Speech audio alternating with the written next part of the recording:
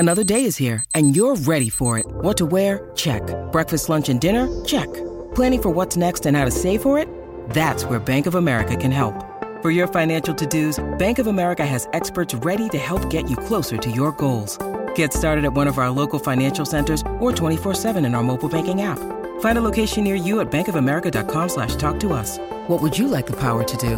Mobile banking requires downloading the app and is only available for select devices. Message and data rates may apply. Bank of America N.A., member FDIC.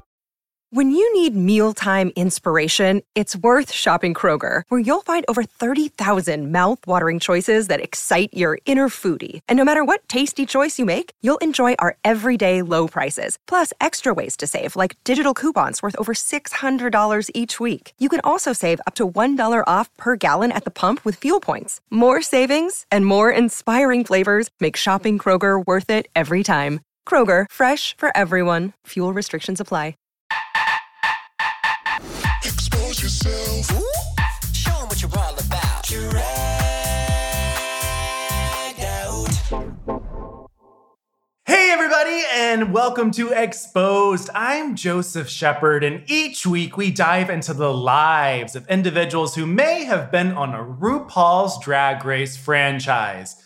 Now, this bitch, let me just tell you, she just came off of Canada Drag Race Season 2. She had multiple tricks up her sleeve, and unfortunately, she ended up walking away, not getting that crown, but she served some of the best fucking looks that season. It is Eve 6000. How are you doing? Hi, I'm great. Thank you. And we can actually say both seasons. We don't have to just say that season. Oh, yes. Correct. We should say both. Yes. Because looking Season at it one was not known for the overall, looks. I will say one thing to you. You have been very prevalent and you're not afraid to speak your mind. You say how you feel.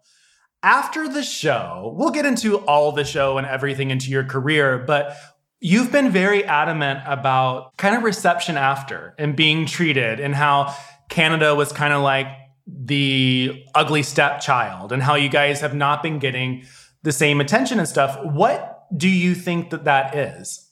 Yeah, I think there were just interesting choices made in terms of the airing of the show and the advertising of the show. And I don't know if the choices were the right choices. And maybe it's something that couldn't have been helped. Maybe it's just because people are overloaded with Drag Race now. There's just too many seasons this year or last year. And it was just too much and people just didn't care as much, which is absolutely true. And you can see that across the board. Like each new season, the girls don't get as much of a following as they used to. So that's sort of par for the course and to be expected. I found it very questionable and interesting that there was a bunch of billboards for the show in Montreal, but there was no physical advertisement whatsoever in Toronto, which is the most populous city in the country. Kind of weird, right? And season one, they had all kinds of advertisements. They had billboards at Dundas Square. They had billboards on the highway. You couldn't go around the city without seeing it, you know. But for us, there was only Montreal, not even Vancouver, and they had 4 girls from Vancouver on the cast. So, I found that questionable. So you were born in Canada. Where about in Canada? I was born in London, Ontario. I had to think about it for a second. And we moved around like a lot. Like I've lived in so many different places, but all within Ontario. So I hadn't actually left the country ever until I did Continental Plus in September. So Really? I had never left the province of Ontario within Canada until I went to Montreal for a viewing party. I've never left the province of Ontario. I'm very untraveled. Wow. So you've never gone, where would you go on vacation if you were going to go somewhere? I think when I was 2 years old, we went to Disney World or whatever the one is in Florida, but I don't count that because I don't even remember it, so it doesn't even register for me.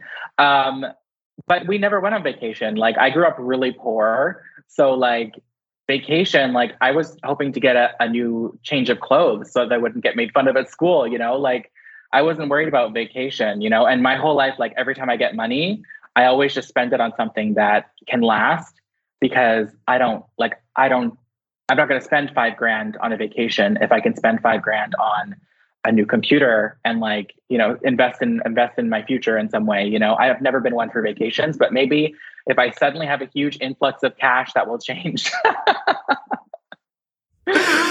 Well, you identify as non-binary, correct?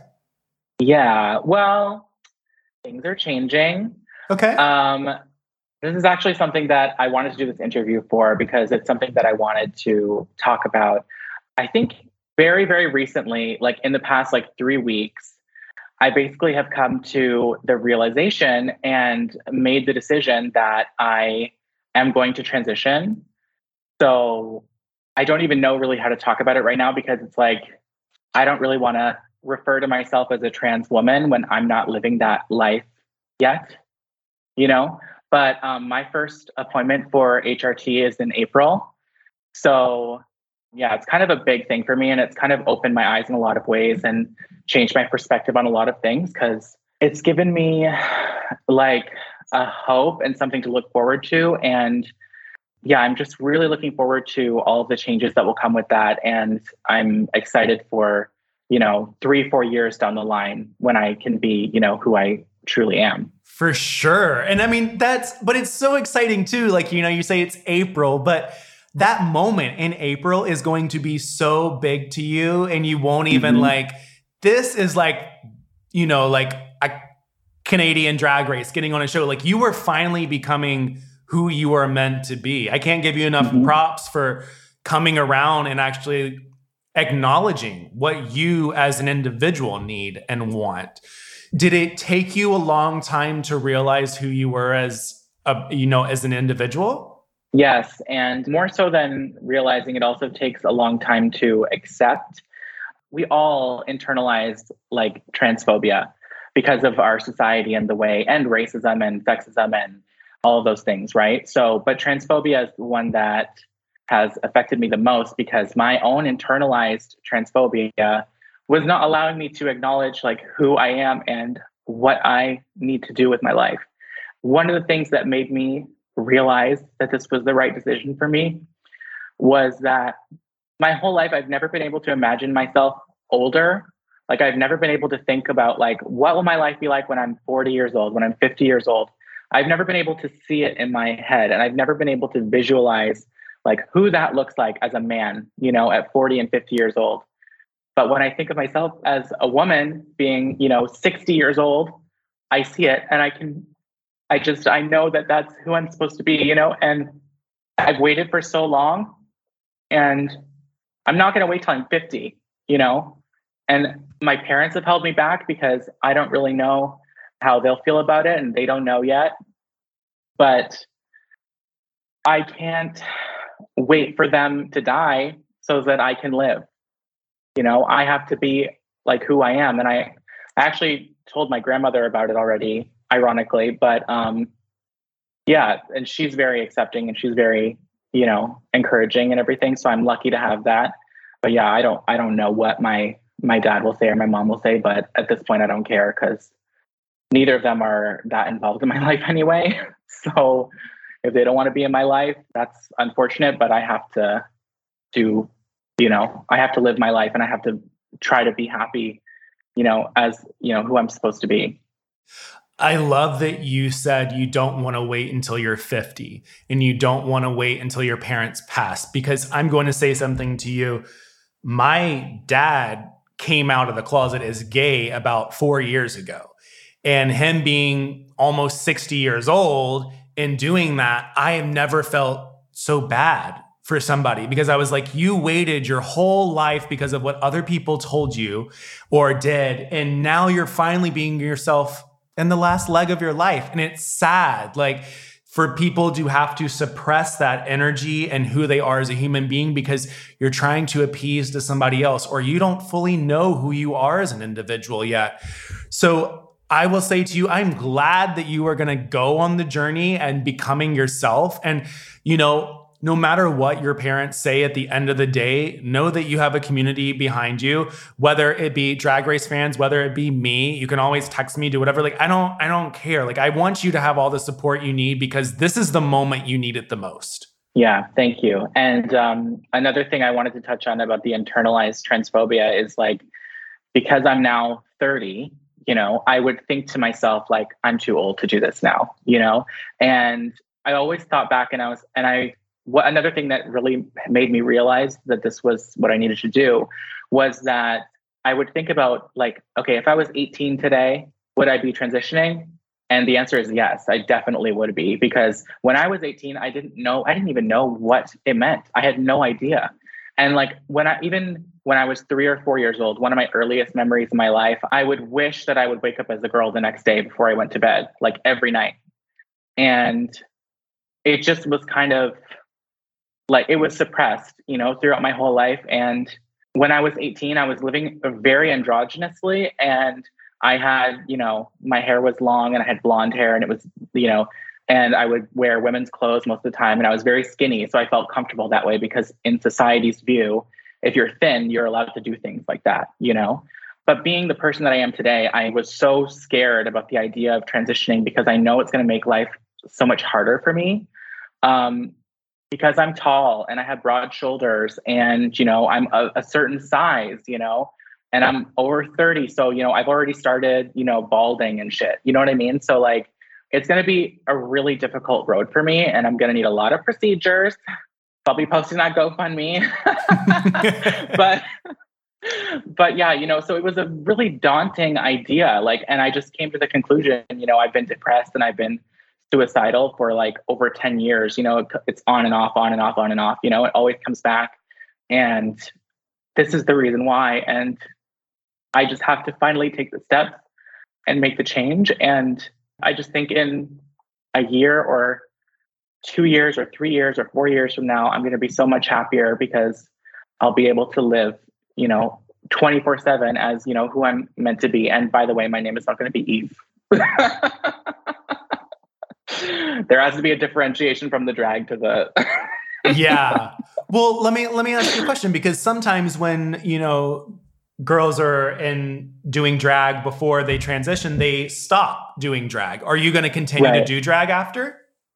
No, I think I'll continue to do drag. And I know I had posted on Twitter about like quitting drag and stuff, but it's actually like, there's so many reasons. There's so many things that go into this. But another one of the things that really inspired me to make this change was all of the amazing trans queens that I look up to, that I hold in such reverence. And I've always been like almost obsessed with them. Like I've always admired them so much. And I know it's not an attraction thing because I'm not really into women, but like, I just wanted to be them, you know. There's a queen, Fahrenheit, here in Toronto, and she's like world renowned. She's won Miss Continental Plus. She's incredible.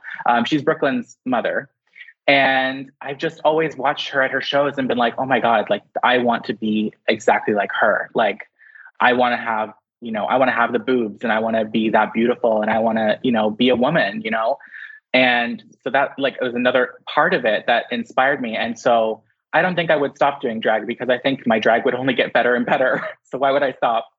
You know, I'm excited for the opportunities in drag that will afford me, you know, whatever, it's give and take, you know, because there's opportunities that will be taken away.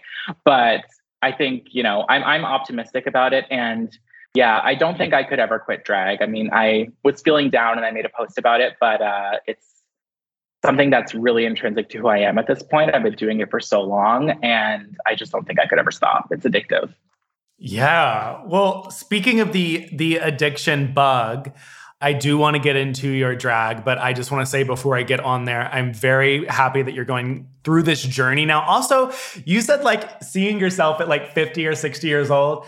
I like envision you like how you're wearing your print right now. I envision this like big fur coat, you just sitting with like a cigarette, like smoking on like this lush couch. Like that's how I envision you being like 60 years old. I see like you're like the cool bitch.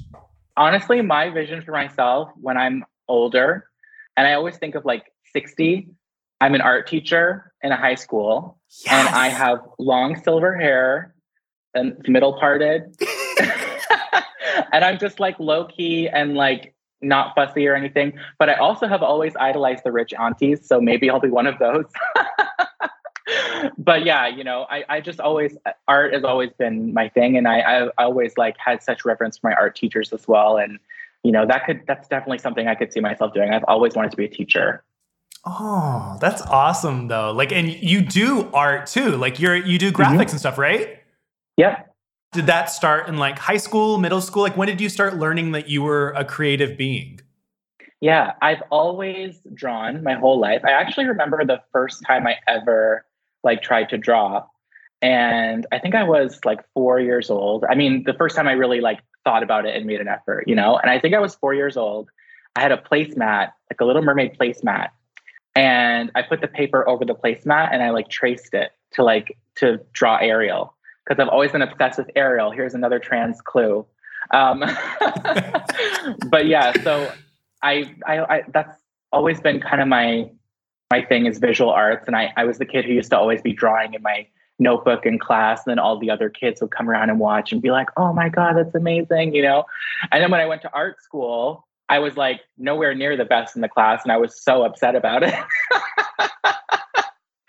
But yeah, that's always been a part of who I am. And I started doing digital art when I was probably like, I guess like 18, but I started like with the tablets and everything when I was like 20 or so. Wow. I love that you said that you were like writing stuff in like a notebook and people would come around you, when my ass was just, I literally signed my name in 900 history books. Like anytime I had a book, I was practicing my signature in them. And I'm like, well, whoever gets this history book next year, save it. It might be worth some money someday. Oh my God, that's iconic. So when was the first time that you performed in a public setting in drag? Yeah. Okay. Let me think. So I started going out in drag for the first time when season 6 was happening. And I started going to viewing parties. Actually, they were hosted by Scarlett Bobo. And so I used to go to the viewing parties and I would be like hanging around her and like trying to get connections from her and stuff. And I remember one time the party afterwards would be FML, which is on Mondays, and it's actually still going. It's always been here in Toronto, longer than I've been here. So I followed her one time to FML and I asked her to introduce me to Monty and Joey, who like own Mojo, the company. They run FML, right? And they're great. And I asked her to introduce me to them, and when we got there, she just didn't. But Scarlett is the type who like gets so distracted and like she'll just be like, oh my God. I can't even do. There's somebody who does like the best impersonation of her, a friend of mine, and it's so fucking funny. But yeah, she just like jumps from one person to the next, one person to the next. But yeah, so my beginnings of my career started with, you know, following around Scarlett Bobo. And I had a couple of friends who were also starting at the same time, Helena Poison and Juicebox. Literally the first time I ever went out in drag, there was Juicebox. I think also one of her first times out in drag, or at least it looked like it. And and she was like sitting at this table by herself. And I kept like looking over at her because I wanted to like introduce myself to her, because I was like, oh, another like new drag queen, maybe we should talk, right? But she just seemed like such a bitch. And I was like, you know what? Never mind. I love that you said that. And then when I had Juicebox on, Juicebox was like, when I first met Eve, I thought she was a bitch. And then now you're like, I thought Juicebox was a bitch. You both thought each other were a bitch. Oh my God. We hated each other. When I tell you, I wish I had our Facebook chat records, because I would love to go over it, because the shit that we used to argue about, so ridiculous. So ridiculous. We would just be fighting back and forth at like 2:00 in the morning. And then one day we just like blocked each other and we didn't talk to each other or see each other for like 2 years. So we would always like avoid each other in public and everything. And eventually, I think the first time we ever spoke to each other again was when we both did a benefit show after Pulse happened. So it was like that one thing that sort of made an inroad for us to be brought back together again. That's kind of a sweet moment. Yeah. But yeah. So Scarlett Bobo ends up being kind of like a seguer into you doing drag. So like she was like there when I first started. Yeah. So when you actually got on the stage for, let's say, your first year of drag, what was the songs and the routines that you were doing? Oh my God, just whatever stupid shit I could think of. And I was so horrible. I was the worst performer, but I kept trying and trying and trying. But like, I was just so bad and nobody ever really like told me and like tried to help me. So it was kind of like just me just like taking a shot in the dark every time, like doing weird stuff and just hoping that it sticks, you know? And then I had a few like glimmers, like a few successful moments, like buried through all the shit. But I had no performance experience prior to doing drag. I had never done like a musical theater thing. I had never done a play. I had never performed on stage ever until I walked up on stage one day at Cruise and Tangos and I did Lady Marmalade. And my friend Kitty also came up with me. And well, her name was Kitty at the time, her drag name. And she also came up with me and we kind of like battled each other. It was like a game portion of the show. And it was Jada Hudson and another queen that were hosting it. And so we did Lady Marmalade and we kind of were like facing off against each other. And by audience vote, I won. Okay. But I think that's only because I can like flawlessly lip sync to the Lil' Kim rap. And I think people were impressed by that at the time. So yeah, that was my first ever experience performing on stage. And you got an audience vote. Hey, at least that was true. What do you think would have happened if you didn't get the audience vote? Do you think you would have been harder on yourself? No, I would have been like, this is rigged. So stupid. So I would have just been pissed about it for sure. Yeah, I would have been the same way. When I went to New York, I like recently, I guess it was literally before COVID. I thought it was recently. It's not. And I went to a bar there and the drag queen on stage called me up and they're like, you're going to do a lip sync performance. We're putting this on. And they were like, you're going to compete against this person. I'm like, okay. I'm like, what's the song going to be? It was motherfucking I'm Not a Girl, Not Yet a Woman by Britney Spears. And I'm like, how in the world am I supposed to lip sync this? And I don't know how, but I ended up ripping my pants. So I guess at the end of the day, there was a trick up my sleeve. So you definitely showed them that you were not a girl. Yes. So season 1 of Canada's Drag Race comes around. Had you auditioned for season 1 or did you just audition for season 2? Yeah, I auditioned for season 1 and my season 1 audition was disgusting. But I was convinced that they were going to cast me because everyone kind of knows me and I'm drama and like everybody knew that I would be like starting shit and stuff. Which if I were on season 1, bitch, my drag would have been horrible, but the drama would have been like earth shattering. Because if I were in there with Scarlett and Kyne and like all those people, bitch.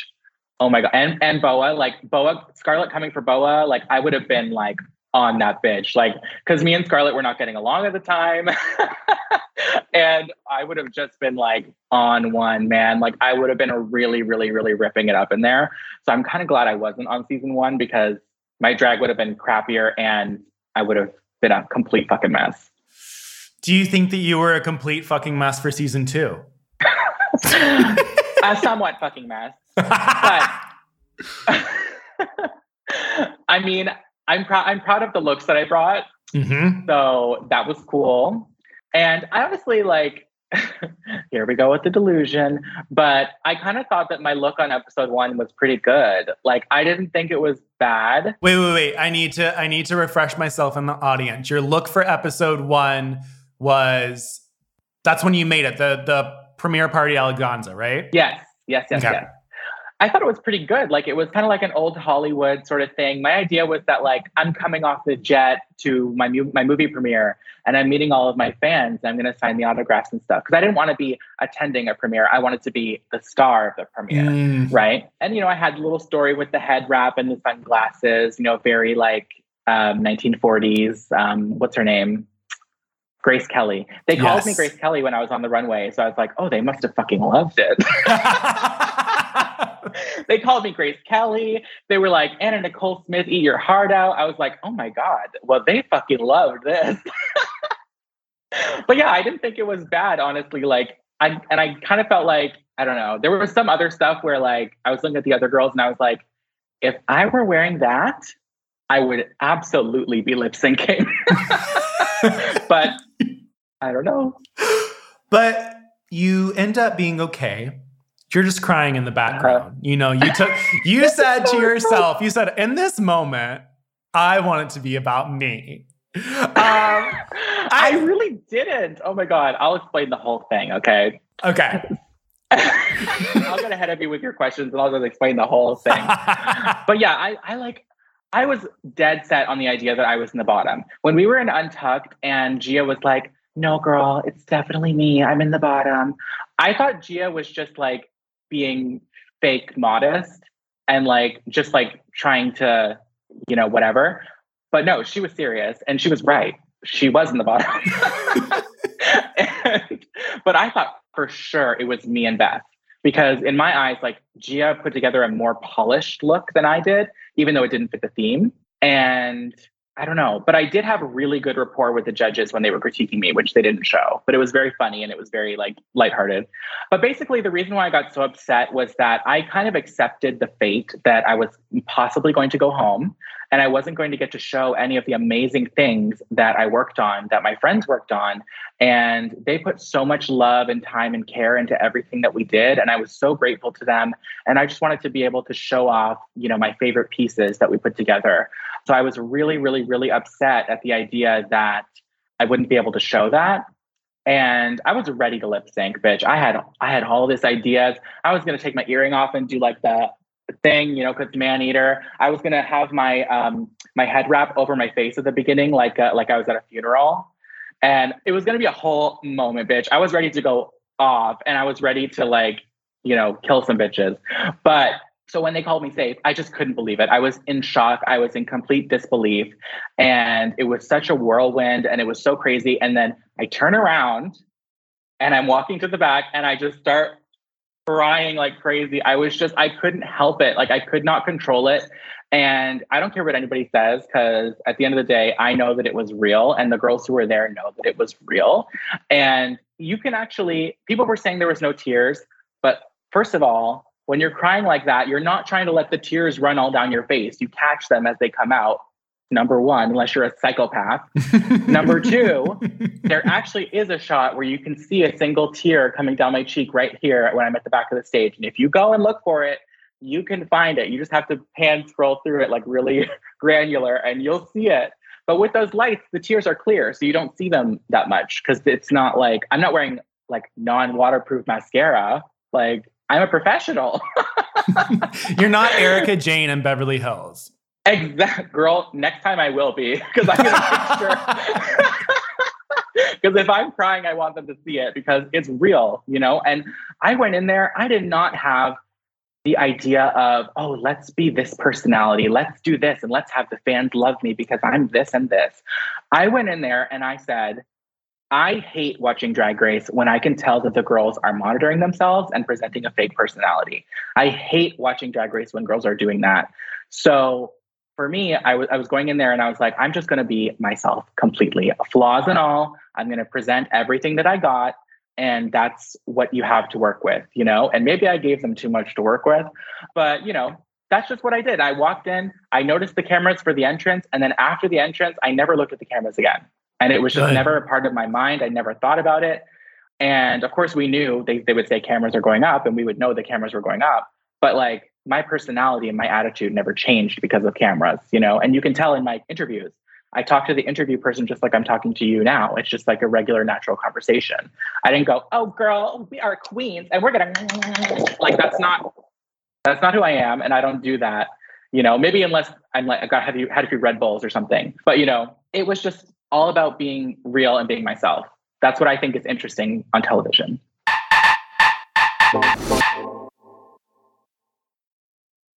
I want to know right now, for those listening, I have pulled up the big top circus, the Rusical, and Eve is about to come out for her viral moment. I need Eve to explain to me everything that's going through your head, starting right now. Okay, so I was probably just practicing the I gotta behind the stage. And then I'm coming out. My focus is the vocals, okay? Because the track that they gave us, I'm telling you, it sounded exactly like what I sang. It was very fucked up. Wait, this was pre-recorded? No. They gave us a track of people singing it so that we could hear what it's supposed to sound like. And I'm telling you, the person on the track, it sounded exactly like what I sang. And no word of a lie, I fucking hit those notes, bitch. But my focus was too much on the vocals, you know? But let's continue. So what happened when you tried to do your reveal and it didn't go on that first time? Like, did you get freaked out in your head? It was kind of like oh, fuck it. You know, it was like, I had a good attitude about it, to be honest. I kind of was like, oh, just fucking roll with it. Like, it's fine, you know? And so then it continues, and you know, I have to like drag the thing to the side, and I could feel it touch my hand as it went down my back. It's so funny. And I was like, oh, I'm gonna have to turn something out, right? So I grab it, pretend to put it back on, which I thought was a stroke of genius in the moment, because I was just rolling with it, and I was like, okay, I got to do something. And then bam, the little reveal at the end. But let me tell you about the character. The character was supposed to be delusional. She's supposed to be not as good as she thinks she is. And her performance is supposed to be lackluster and not that interesting. So I accomplished the fucking role, bitch. Like, at the end of the day, I got all the words out. I hit the notes. You know, some of them I battered. But I hit the notes. And you know, I got it all done, and hey, that's how it is. So that's how it is. And you know what? At the end of the day, if you would have done anything differently, you wouldn't have had a trick up your sleeve. Like, you wouldn't have had this moment. You know, it wouldn't have been the iconic moment that it turned out to be. And I like had such conflicted feelings about that, because watching it for the first time, when I saw my face at the beginning, I could see that I had no focus on the performance whatsoever, because I was so focused on the vocals. And so when I saw my face coming out, I was like, oh, fuck, like, this is so cringy. I can't watch this. And it was like, my skin was crawling just watching it. I was like, oh my God, I can't handle this. And then, you know, now I've gotten used to it, and it's iconic for what it is. But it was hard to like accept that and be like, okay, like, yeah, let's celebrate it for like how ridiculous it is, you know? Yeah. Well, speaking of celebrating something for how ridiculous it is, your Circus Berserkus look was fucking ridiculous. That was redunculous. Like, how did you even think of that? That was so out of the box. Thank you. Actually, my friend designed that for me. That's the only one that I didn't design myself. But I was like really having trouble thinking of like Circus Berserkus. Like, I had so many ideas. I had an idea for like a tent, which was like, you know, that's pretty simple, right? So I thought, no, I don't want to do that, because I feel like another girl might do that, you know? And Oceane ended up doing it, and she killed it. So, you know, I had a bunch of ideas. Another one of my, oh my God, the first idea that my friend presented to me, my friend Sapphire, who designed the look, the first idea that she presented to me was a two-headed woman. So could you imagine? Oh my God. If I did the two-headed woman and Pythia also did that would have been insane. But Pythia's would have been executed so much better. Because the reason why I didn't do it was because I was like, no, that's way too fucking hard to execute. Like, another head on my shoulder, like, it's just not going to work. Like, it's too cumbersome. It's too complicated. I don't see it working well, so we can't do that. So then eventually she came up with the being inside of the lion. And I thought that was just absolutely brilliant. And let it be known, that outfit was fully completed before the episode of Down Under aired, where Karen from Finance did the same thing with a shark. Okay. So don't you ever say that I copied anybody on that look, all right? The only person I copied was my designer who came up with it. But yeah, that's my friend Sapphire, the only Sapphire on Instagram, if you want to go follow her. But yeah. That, I mean, literally your looks, you killed it time after time. Like, you can tell that you have such a creative brain. And it's like, Jesus Christ. Like, even when you were Bernie Sanders, I was like, how in the world do you look like Bernie Sanders right now? Thank you. Thank you very much. What was the Snatch Game like for you? Because I know that it was a little bit of a struggle bus. I hear from a lot of girls that it's a very long process, that you're sitting there for a very long time. And because of the fact of you don't have a laugh track or anything, you don't necessarily know if you're hitting or if you're missing. How did you feel in Snatch Game? I definitely knew I was missing, but my introduction with Brooklyn was very funny and that got laughs. And then I had a lot of really cute little improv moments that also got laughs and were very funny. And my characterization and my look were on point, you know? So I definitely felt that I was going to be safe, even though my answers to the questions were not always great. And everyone in the room pretty much agreed with me that I was going to be safe. You know, I like asked everybody, like after we had the deliberation, I was like, so we're pretty clear on who the bottom two is, right? And then everyone was like, yeah. And Adriana was like, yes, definitely. It's me and Suki. And I was like, okay, good. Because that's what I thought too. But then I said, I feel like because I don't think I'm going to be in the bottom two this time, they're going to put me in the bottom two. And then what did they fucking do? Of course, they didn't put that in the episode. But I was like, I feel like because I don't think I'm in the bottom two, they're putting me in the bottom two. And then they did exactly that. I'm psychic sometimes, man. I really, I have the ESPN or something. Well, okay, so if you would not have done Bernie, if Bernie was out of the window, is there somebody else that you would have rather have done looking back on it? Yeah, I definitely should have just done Jennifer Coolidge. But I was stuck on the idea that like, okay, people see me as this like pretty curvy pageant girl, you know? So they're not going to expect me to do Bernie fucking Sanders. Like nobody would expect any drag queen to do Bernie Sanders, you know? And I was kicking myself because afterwards I came up with so many ideas of how I could have made the answers funnier. Like when Brooklyn asked about a thing and I said healthcare, right? I said drag queens need an app to find healthcare, which is true. I should have said, and under my plan as president, all drag queens will be entitled to free hip pad replacements. Yes. It needed that. It needed an extra punch onto it to give, you know, but I just like, it's really hard. In Snatch Game, you have to come up with the answers really quickly. And what I should have done was pick someone like Jennifer Coolidge, where all I would have to do is just talk like her and come up with stupid gay shit to say. And then it would have been iconic, you know, because I know how to talk like her. I know how to look like her. And the other one I had was Trisha Paytas. And I was helping out Beth because Beth came to Toronto and she had to do a live Snatch Game thing. So I went to her hotel room and I was helping her out. She was telling me the questions and I was like really quickly like firing off the answers. And I was like, for fuck's sakes, I would have been so good as Trisha Paytas. Like, yes. It would have been amazing. But, you know, maybe for another day. Maybe for another day. You know who my go-to is, who I always say? What is it? Please don't send me any hate, Helen Keller. I would love to do Helen Keller, but the reason why I would want to do Helen Keller is because there's so many conspiracy theories that she actually was not blind or deaf. Okay. So I would make that the running joke of it. And you would be canceled. Well, so that episode was, you know, Snatch Game. After Snatch Game, you had your Canadian look and you came out. I would love to know how you even thought about your Made in Canada look and that you went the Matrix route, because that would have been something I would have never even crossed my mind. Like, how did that cross your mind in not going with something typical Canadian? Yeah. Well, I was thinking of like iconic Canadians, both, you know, male and female. And I came across, obviously, Keanu Reeves, who we all know is Canadian. And I think he lives in Vancouver now or something. I don't know. But everybody in Canada loves Keanu Reeves. Apparently, he's super nice and he's just super cool, right? Which is just like me. So I thought I would do Keanu Reeves.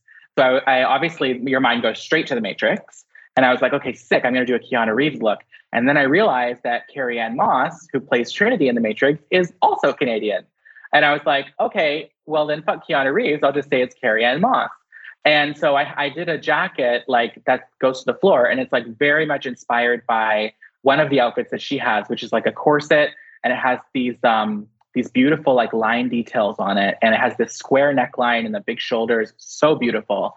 And yeah, I was really, really proud of how that turned out. That was designed by Lucinda Mew, and yeah, I loved that look, and I loved the slick back hair. Watching it back on TV, I was like, yeah, I wish I'd gone a little bit bigger, but you know, I was rushing to get everything done, and I hate to be the bitch who's like, can you make the hair a little bigger after it's already done? You know, I just hate to be that girl. So I was like, you know what? It's okay. I'm fucking beautiful. It's going to look good. Right. And then what the fuck happened? Bigger. And, girl, and let me tell you, I was taking criticism so well the entire competition, even though, yes, like I was internalizing some of it and it was affecting my performance and stuff. I never talked back to anything. I smiled the whole time, and I was like smiling and nodding, and I was accepting what they were saying and trying to learn from it. But when that guy said that my hair was flat, I was like, actually, my hair is not flat. Fat girls don't do flat hair. But thank you for your critique. I died because also you retaliating back and saying that, everybody on the internet was like, yeah, her hair's not flat. What the fuck are you talking about? Like, and when he said that, I looked at Brooklyn, and Brooklyn went, like, she made the craziest like screw face. She was like, the fuck? It's not flat. It's like 3 inches off her head. But I think what he meant was like, it wasn't shiny enough to like whatever. But girl, not all of us can afford human hair, okay? Like, I'm working with synthetic. It takes a lot of hairspray to get into that position, and hairspray tends to dull the hair, okay? So I'm sorry. I don't have, you know, the human hair budget, but, you know, I did what I could. So doing with what you could. I am sorry. I just need to, I'm pulling it up for my reference because I would just like to stare at this image. Your monochromatic runway look. Bitch. How in the world did you come up with this? This color is perfect on you. The wig color is like, everything was so matchy and so monochromatic and so like, you took me to Chromatica, but like beyond Chromatica. Like, I wish Lady Gaga would have had something like this. Like, this is fabulous. Like, how did this concept all come to be? Well, so when I thought about like pop star and like futuristic, I thought like, because the prompt that was given to us was monochromatic, futuristic pop princess. So it was quite a mouthful. And I was like, okay, thinking about like pop princess. And I was like Googling stuff, and I came across an image of Dua Lipa in this beautiful Mugler catsuit. And it had these like rhinestone trims all over it, which I didn't end up doing because it was just too costly. And I thought if I sat in it, I would rip it, you know, because it's mesh. So yeah, I was inspired by Mugler. And I've always taken a lot of inspiration from Mugler. Like, my entrance look, half of it was inspired by Mugler, the other half was Versace. And I've done a Mugler catsuit before, which I used for my sexy rock and roll look. So yeah, I've always been inspired by Mugler. And I wanted periwinkle because that's like, I think, the most flattering color on me. Because my finale gown was also periwinkle, and that gown is actually from 2019. So I kind of knew that like that color is really flattering on me. Yeah. So I was like, okay, we're going with periwinkle, and it's going to be super trendy. It's going to be super like modern, because I wanted to have a look that would be trendy and would get the fans like, oh, I love that, you know? Because a lot of my looks were more classic or more campy or pageant, but not trendy. You know, so I needed one look that was like a trendy pop girl look. And I was really, really happy with how it turned out. And Ophelia Manson, who's a friend of mine, did the hair for me. And she did such a great job. She had never done anything like that, like with the like structured curls and everything, but she killed it. And then I rhinestoned it in the hotel room, and it was perfect. I was so happy with it. That was the episode you went home to, right? Yes. And this with look, one of the best verses. With one of the best verses, if I do say so myself, and the best outfit on the runway. But hey, that's Drag Race. You get off the show. You have your little time period until the show airs. We discussed at the first of this podcast kind of like when the show ended up coming around and billboards not being, you know, where you thought that they were going to be, and it was just like predominantly one city. When you got off the show, what did you think reception and the promo and everything was going to be like when it was going to come out? I really thought that it was going to blow up, like, because our cast was so talented. Like, the level of talent in our cast was just incredible. Like, all of those girls are so amazing. And I just thought, like, for sure this season's going to blow up because, first of all, it's been way too long since season one. Like, it was like a year and a half or something. So I was like, or no, more than a year and a half. No, yeah, it was like a year and a half, a little less than a year and a half. So, I don't know, whatever, something like that. So I thought for sure that it was going to blow up. It was going to be amazing. It was going to be even bigger than season one, But I kept my expectations low because I'm not the type of person who likes to count my chickens before they hatch, you know, or I try not to. So I really kept my expectations low. And I was like, you know what? If it ends up like just where season one was, and I end up with a career similar to my friends who were on season one, like Boa or Juicebox or Tainomi or all those people, then that would be totally fine with me. And I like can absolutely live with that because they're doing well. And, you know, that's great. It was not that. So temper your expectations a little bit more, maybe. But yeah, it was not what we expected. We all were expecting it to really, really hit, you know?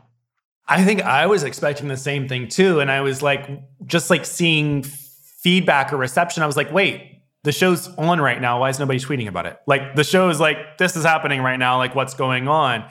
Did you see any uptick in gigs or business or anything afterwards, or was it pretty flat around? Oh, yeah. I mean, of course. I mean, like I got a bunch of viewing party gigs that I would have never gotten otherwise. And they paid a lot more than I'd ever been paid for drag before. But, you know, after the show stopped airing and after I was off the show, it was pretty much done. And all my viewing parties, I had a viewing party for episode 5, 6, 7, 8, and 9. And they were all canceled week after week, canceled. Yeah. So you can imagine how stressful that was. Like, okay, I was counting on that money to pay back the money that I borrowed to go on the show. You know, I was counting on a full season of viewing parties so that I could pay back the people who loaned me money and try to have a little bit of financial security. But it just didn't happen like that, unfortunately. So, and I hate to be the bitch always complaining about it, but like, we all feel this way. And I'm just the only one who is willing to say it for whatever reason, you know? I don't think I'm saying anything bad about the show, the producers, certainly not saying anything bad about World of Wonder because it has nothing to do with them. But it's just, you know, it just didn't happen the way that it was supposed to, like in my mind and in the minds of the rest of the cast. And we all have been, you know, we've all dealt with, you know, a lot of negative emotions about it. Because I know that for you probably took it hard because I would also take it hard if I was expecting to come out of something and have viewing parties or gigs or anything, and then things are not coming through. How did you take that internally? Like, I would need 9 million therapy sessions, I feel like. Like, how did you come to terms with everything? Yeah, and I've been in counseling, and that's one of the good things that I got out of the show, because basically after episode 2 aired, I emailed them and I was like, you guys are going to have to give me therapy because this is not good. So I got them to, you know, get me counseling. And, you know, so I've been, you know, dealing with the issues that come from that. And it was like, on top of the show not doing that well, I also was the only one in the show that was allowed to look bad. And the only one that was allowed to be embarrassed, the only one that was allowed to be portrayed negatively, when we're all human beings. We all have fully rounded personalities. We all said things that were shady. We all did things that were negative, but only mine were ever shown. And I'm not blaming it on the edit because, listen, blame it on the edit, but they can't put words in my mouth and they can't make me do things that I don't want to do. But what they can do is provide context and not provide context for things. So then you don't understand really what the full story of the situation is. And you kind of expect people to have a more educated viewpoint of the show. Because once you do the show, you kind of think that everyone understands that, you know, it's a 40-minute show, but they're capturing 24 hours of footage into 40 minutes, you know? So you're not going to see everything. So you should take everything with a grain of salt. But as we see, like this week, Deja's getting attacked for no fucking reason. And what did she do? Speak her mind? Oh my God, God fucking forbid. Like, how dare she be a plus size person, be a person of color, and speak her mind? You know, when a skinny white girl can do it and they're fine. you know? And so the fan base has a lot of issues, and, you know, it's always easy to make the big girl the villain. It's always easy to make a person of color into a villain, you know, more so. And it's just crazy how things play into that. And it was upsetting to me and it was hurtful to me, because when you're doing the show, and not even on the level of the public perception, but just on the level of the editors who I met and who I was working with them to create a show. So like, we were working together and we're friendly and we talk on Instagram and shit. But then you're putting together an edit for this show where you're making me look fucking horrible. And everyone else, I'm not going to say any specific names or any specific comments or anything, but lots of other people had very shady, negative things to say, and they were not shown. And you wonder why. Why do they only show negative from me and they only show positive from everyone else? It just seems to me that that's trying to paint a narrative that I am the villain, that I don't get along with all the other girls, which is not true. And I made great friendships in there. And from the moment I got in there, me, Suki, and Patia, we bonded instantly. And then over the next couple of days, I bonded a lot with Kimora. I bonded a lot with Stephanie. Towards the end, I was bonding a lot with Cynthia. I bonded with Kendall. Even Gia and I had bonding moments where we talked about, you know, feeling misunderstood. We talked about, you know, gender identity and all these things. And then it was all gone. It never happened, you know? So it's almost like you feel like you're being gaslighted, you know? Because it's like, I know what that experience was. And then you are telling me that it was something completely different. And then the fans are backing you up because the fans only see what you want them to see. So it definitely feels like you're being gaslighted. And when RuPaul came out with the song Blame It on the Edit, I thought it was cute. I was like, okay, it's a funny little joke. It's like, you know, it's just a take on, you know, a popular concept, whatever. And I think it's funny. And it was a cute song, you know? I'm always here for RuPaul's music. I love RuPaul's music. But what I don't like is the fans using it to gaslight the queens. And I'm not just talking about me, but talking about all the queens across all the franchises. I see it so much. The queens are saying, you know, actually, like, this isn't this. And it's, oh, blame it on the edit, girl. Blame it on the edit. And it's like, girl, you weren't fucking there. I was there. And I'm not a fucking liar. So if I'm telling you something, it's fucking true. And whether you believe me or not, I don't give a fuck. But don't tell me to fucking blame it on the edit, because I know the truth and you don't. Like, you can't tell someone who knows more than you that they're wrong. I'm sorry. That just doesn't make sense. And I think that the Rant thing ended. that, well, I think that the thing that's just so frustrating about that too is that you girls are having to work after this in these aspects of your life, you know, like you are a drag queen. This is your thing. It's totally different if it's The Bachelor or something and you're presented a certain way for a dating show or something, because that's not your career. Your career is not, hey, you know what? I'm going to be a serial dater for the rest of my life. Like, so I think that that's my frustrating part behind it. It's also very sad when I see you girls get hate, like Pangina getting all the hate from sending Lemon home. I'm like, at the end of the day, it's like, who gives two shits? It's a TV show. And I would have done, I don't think I would have done the same thing, but at the end of the day, like, I would have made this, they made the right decision for my own game. You're making it out for yourself. You're playing a game. It's not, you know, real craziness in front of there. And I think that it's just, the fandom just needs to come to accepting that reality TV is reality TV. Yeah. And you know, it's kind of sad because it does affect our bookings. It affects our following. It affects, you know, how people perceive us, obviously in a major, major way. And I can't tell you how many times I was at a viewing party and doing a meet and greet, and people were saying to me, oh my God, we were scared to meet you because we thought you were going to be so rude. Like, we thought you were going to be a bitch. We thought you were going to be so negative, da, da, da. But I'm a fucking lovely person. Like, newsflash, if you come up to me and say hello to me, I am wonderful to talk to, and I'm funny, I'm charismatic, and I love meeting people, and I do great fucking meet and greets. But people don't know that because people aren't booking me because of how the show portrayed me, because the people are not asking for me because they think I'm going to be a fucking bitch. And that's just not true. Like, I would never be rude to someone for no reason. That's not who I am. And, you know, everything you see on TV, like, is not 100% the truth. And you have to learn to separate that and just take it with a grain of salt. Like, yes, that's an aspect of her personality, but that's fine. Like, It's just everyone, we're all full people, and you can't show the full, 360-degree view of a person as they are in 40 minutes. It just doesn't work. So. And like, I always think too, like if I was to be on something similar, like I sit back and I watch everybody. I'm like, who is going to be the competition? Like I read the room.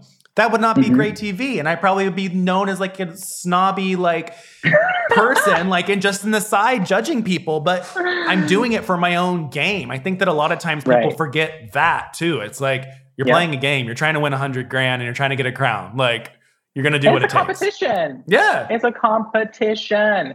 Are all the girls supposed to be like, oh, I just love you all so much. It's so lovely to meet you. Like, that's not real life. And I'm sorry, do you want to watch real people? Are you watching reality television? Or do you want to watch fake personalities? If you want fake, nice personalities where everyone's sweet and the villain dies at the end, go and watch a fucking Disney movie. That's not RuPaul's Drag Race. If you can't handle the personalities on RuPaul's Drag Race or Canada's Drag Race or RuPaul's Drag Race UK or Down Under or Thailand or Lithuania or Kosovo or Tuvalu, then don't watch fucking Drag Race. Drag queens are cunty, shady, we're bitchy, and we like to like mess with each other and shade each other. And it's all fun because it's a community thing and it's part of our community. And it's actually a way that we show love and appreciation for each other most of the time. So it's just not something that should be taken so heavily by people, but people just don't understand yet. And it's a really big problem with the fan base, but there's not really anything you can do about it. It's just something that people just have to learn and get over it. And I think too, the fan base, if the fan base were to go and support the drag local wise, they would see too that a lot of the behaviors and how people act and the crudeness or the crassness or having fun or poking jokes is all what a drag show is. Anytime I know it's gotten a lot more subdued recently because of Drag Race, but when I 10 years ago was going to a drag show, I would get called out all the time for a look or for this or that or for being a twink or this. And you just like, it was banter and it was fun to like just be in that environment. That's just how it is. And it's a really a big community thing. It's just a part of our community. And it's just some people don't understand it. And it's unfortunate, but you can't translate everything to the layperson, Not everyone's going to understand the tricks of the trade. Oh, no tricks up, no sleeve. So, Eve, as we are, kind of like wrapping down, I do want to know from you, what's going on with your life? What's next for Eve? Like, what do you have coming down the pipeline for 2022? So for 2022, I'm going to hopefully be able to pay my rent. Working on that. Again, I have my first HRT appointment in April, so I'm very excited about that. I have a couple of gigs this month. I'm open for more. Somebody wants to book me. I do great. I'm great at doing ad reads, bitch. I can read an ad like nobody's business. Get me in front of the camera, and I can say what you need me to say, bitch. Yes. But yeah, I'm just really trying to get myself out there a little bit more. I want to start doing some more creative content. I want to start doing some makeup looks where I can just paint my face and then just isolate everything else and like just make it a face thing. Because at this point, it's like, I can't afford to make another new look every week. But what I can afford is to paint stuff on my face because that doesn't really cost me anything. So I'm trying to get more into that and try to make that part of my brand. Because I've always had these really, really, really creative ideas, because I've always been an artist. So I've always had really creative ideas for face makeup, but I just don't often get the time or the chance to execute them because it takes a lot of time. And I'm like, well, fuck, today I have to draw this and I have to do this and I have to do this. And then I want to play Pokemon Legends Arceus for a little bit. And I gotta cook my food because I'm on keto now. So girl, I don't have a lot of time. So I'm just trying to find the time to dedicate to a little bit more creative content. He said Pokemon. My boyfriend's addicted to that game. He will play it till like 5 in the morning. It's so fun. The gameplay loop of running around, like crouching in the grass, throwing the Pokeball. I just love it. I love it so much. It's so much fun. So wrapping all this out, what would you say is the biggest misconception of Eve 6000? I mean, basically everything you saw on Drag Race. Because like when they showed the last episode, they finally showed my sense of humor, and they didn't show it for the whole thing until that point. And I was like, fuck, like, I know I was in that workroom cracking jokes and like making friends with everybody, but they just chose not to ever show it. So it painted a really one-dimensional picture of who I am and made it look like I'm just whining and crying all the time and I'm just complaining every day and all I do is talk about myself and blah, blah, blah. And it's like, yeah, that's part of my personality, but that's not the whole thing, So I really wish that they could have put in some clips of me talking to the other girls, making friends, but it was all discarded. So I don't really I just wish there could have been more seen. So yeah, the biggest misconception about me is that I'm just like a whiny bitch who, always complains about everything. But being in Drag Race is a very, very, very high stress, high pressure environment.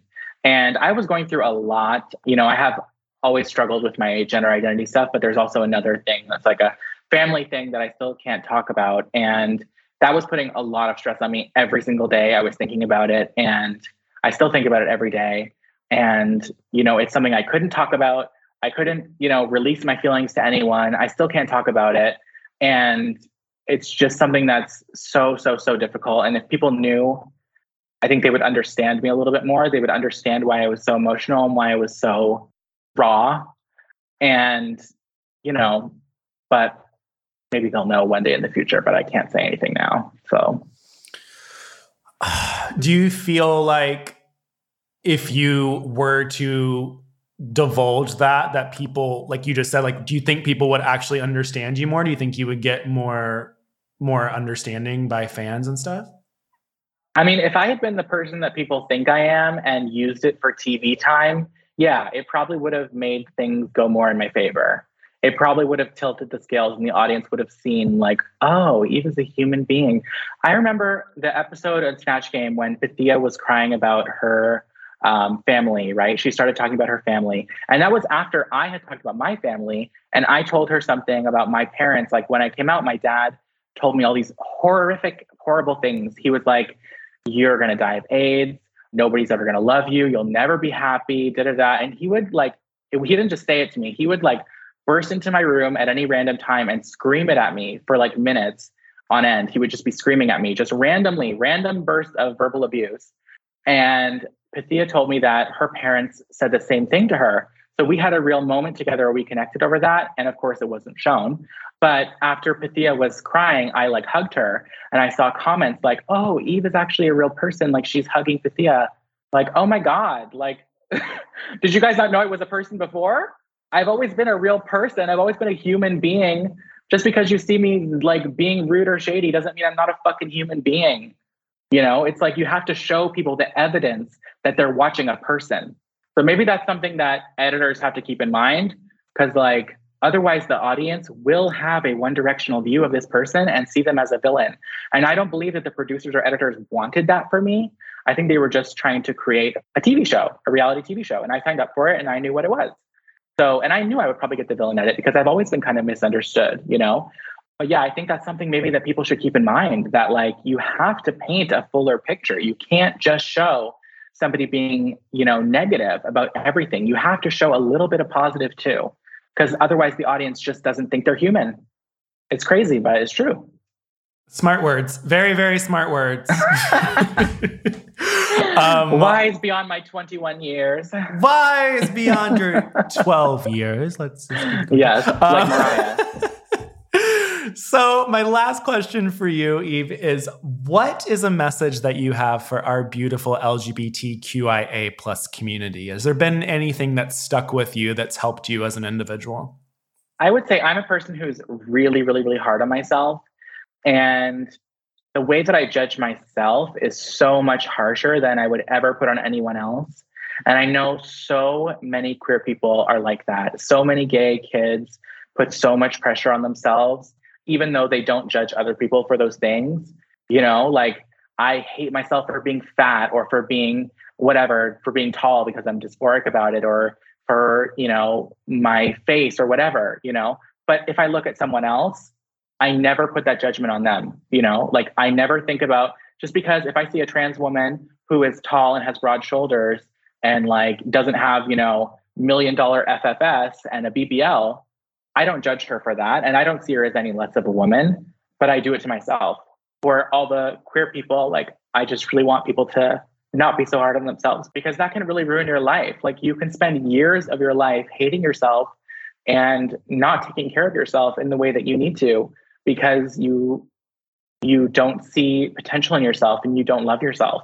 So just stop judging yourself so harshly. That would be my advice to everyone. I agree with that. I am very hard on myself. I know that's a very gay and a very creative thing too. Like, you're always hard on yourself. I think also, I will say one thing that I've learned is that I used to be overweight. When I was overweight and I lost my weight, even though I lost it, it still is a very mental thing, to where when I wouldn't want pictures of myself taken or whatever, and then looking back at those pictures to this day, it's like, what the fuck were you thinking? You look so good. Like, stop. If I look at pictures of myself when I'm freaking 18 or 16 or 17, I was so fucking skinny, but I was so in your head. Like, I was so in my head about believing that I was fat. Yep. And like, I still remember the very first time my mom ever said something to me about my weight, and I was like 5 years old or something, and she said that I was chubby or something like that. And it just sticks with you for your whole life, you know? And I can't even look back at those photos because I'm like, oh my God, what a waste of time. Like, I wasted so much time thinking that I wasn't enough when I was fucking gorgeous, and I could have had the world in the palm of my hands if I had only known, you know, the power that I held at that time. You know, being 18 years old, 150 pounds, you know, I could have done whatever I wanted. But, you know, so don't waste your time. Don't wait until you're 30 years old to realize how hot you were when you were 19 or 20. Like, own it and like flaunt who you are and be yourself and just be happy in the moment, because it can always get worse. It really can. Yeah. And that was the It Gets Worse PSA announcement, not It Gets Better. Well, Eve 6000, thank you so much for being here with me today and exposing yourself. Is there anything else that you want to push, tag, do, say, make people go and follow you, buy cameos, anything that you want to plug? Yeah, so eve6000.com/shop. You can get signed prints. I have a deal with 2 for $20, or you can get my Monochromatica one for $15. I have t-shirts. You can buy all kinds of t-shirts on there. There's so many. And there's like a beautiful Monochromatica one, which is like a crescent moon. It's beautiful. So yeah, go and buy my merch. Follow me on Instagram, all about Eve6000, on Twitter, also about Eve. And I guess look out for my eventual transition GoFundMe. Yes! I'm going to need like 40 grand, bitch. We'll get it. It's time to start it. We'll have to have it started by the time this interview hopefully comes out. So then we'll just put the link below, and then people can just click. I'll give you 5%. Well, thank you so much, Eve, for being here. Make sure to go follow Eve on all the socials. What was it again? You said all about Eve on Instagram and TikTok, and also about Eve on Twitter, because my other one got suspended. Well, go follow her, go buy a cameo, go buy some merch, go give her your support. Until next time, I'm Joseph Shepard. Make sure to like, comment, give this all the love. If you're listening to the podcast version, rate, review, all of that stuff. Share it. Show everybody that you know about Eve, you know? Give her some love. Until next time, I'm Joseph Shepard, and that is the beautiful Eve 6000. Bye. Bye. Thank you guys so much for listening to this episode of Exposed Dragged Out, brought to you by The Dip. I'm Joseph Shepard, your host. You can follow me on all things social at Joseph A. Shepard. That's SHEPHERD. You can also go to thedip.com/RuPaul's Drag Race. The Dip with 2Ps.com.